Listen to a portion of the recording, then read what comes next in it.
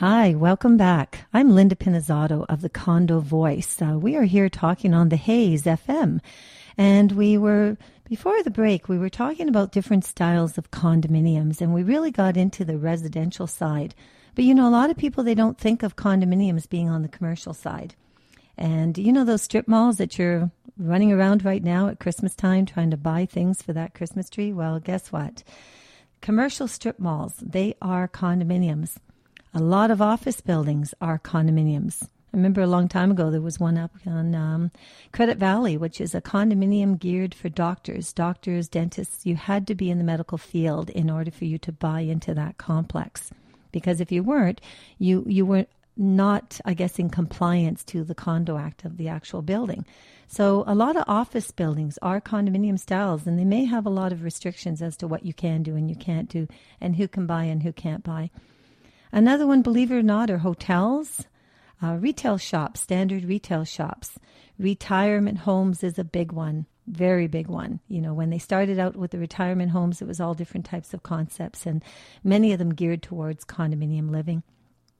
Dormitories, I think we already know about that. I guess dormitories more so on the student side of things.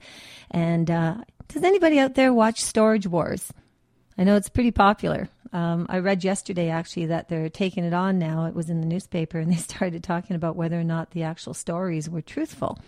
So that should be interesting because Mr. Yup Man himself has decided to come forward and talk about it. But getting back, storage units, in a lot of cases, are condominium.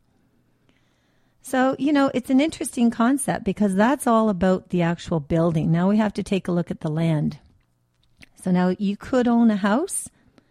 Could that house be on a condominium project of land? Answer, yes, absolutely.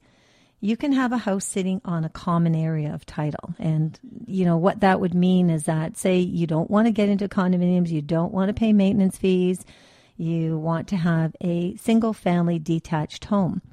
Well, to try to save on prices, some of these homes are actually put onto a site which is a condominium. So only the lands are condo style, not the actual house. So it's a bit of a medium between the two. So if you buy that way, it gives you the benefits of having a single home and not being subjected to all the different restrictions that may be implied in units and so on. So the difference is that the house, sitting on the common area of land, you do have restrictions on the land. However, you also don't have the maintenance fees of the land, so there's the plus. So I guess the question is, it's like a weigh scale. Which side benefits you? What are the pros and what are the cons? And that pretty much covers the majority without confusing everybody out there. It covers pretty much the styles of all the condominiums that are out and available across the province.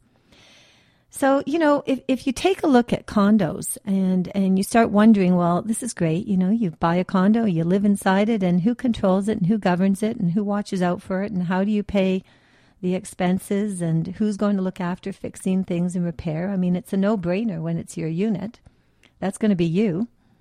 Unless, of course, it's something that happened because of the building. Maybe the man upstairs decided to leave his bathtub running and you've now got a shower standing in your kitchen. What do?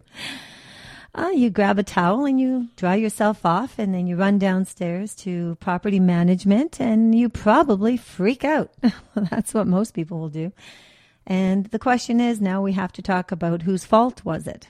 Was it the fault of the condominium, the property manager? I mean, what can he do about it? Or was it the fault of the person that lives above you? These are all the types of things that we're going to be talking about. So I'm not even going to give you an answer on this today, because down the road, as we move forward and you continue to listen to the Condo Voice, you will know where to go to get all the answers. So today you're actually getting an introduction of the Condo Voice. And we have to say thank you to the Hayes FM for recognizing how important it is for everybody out there to understand condominiums, constructions of condominiums, and the intricacies of condominium law, because there's a whole other law out there that most people aren't aware of. Recently it was funny, the McGuinty government and all the different regions have identified that we have an affordable housing problem. And that's another topic. And why does that relate to condominiums? Well, let me tell you in a few moments, so we'll be right back.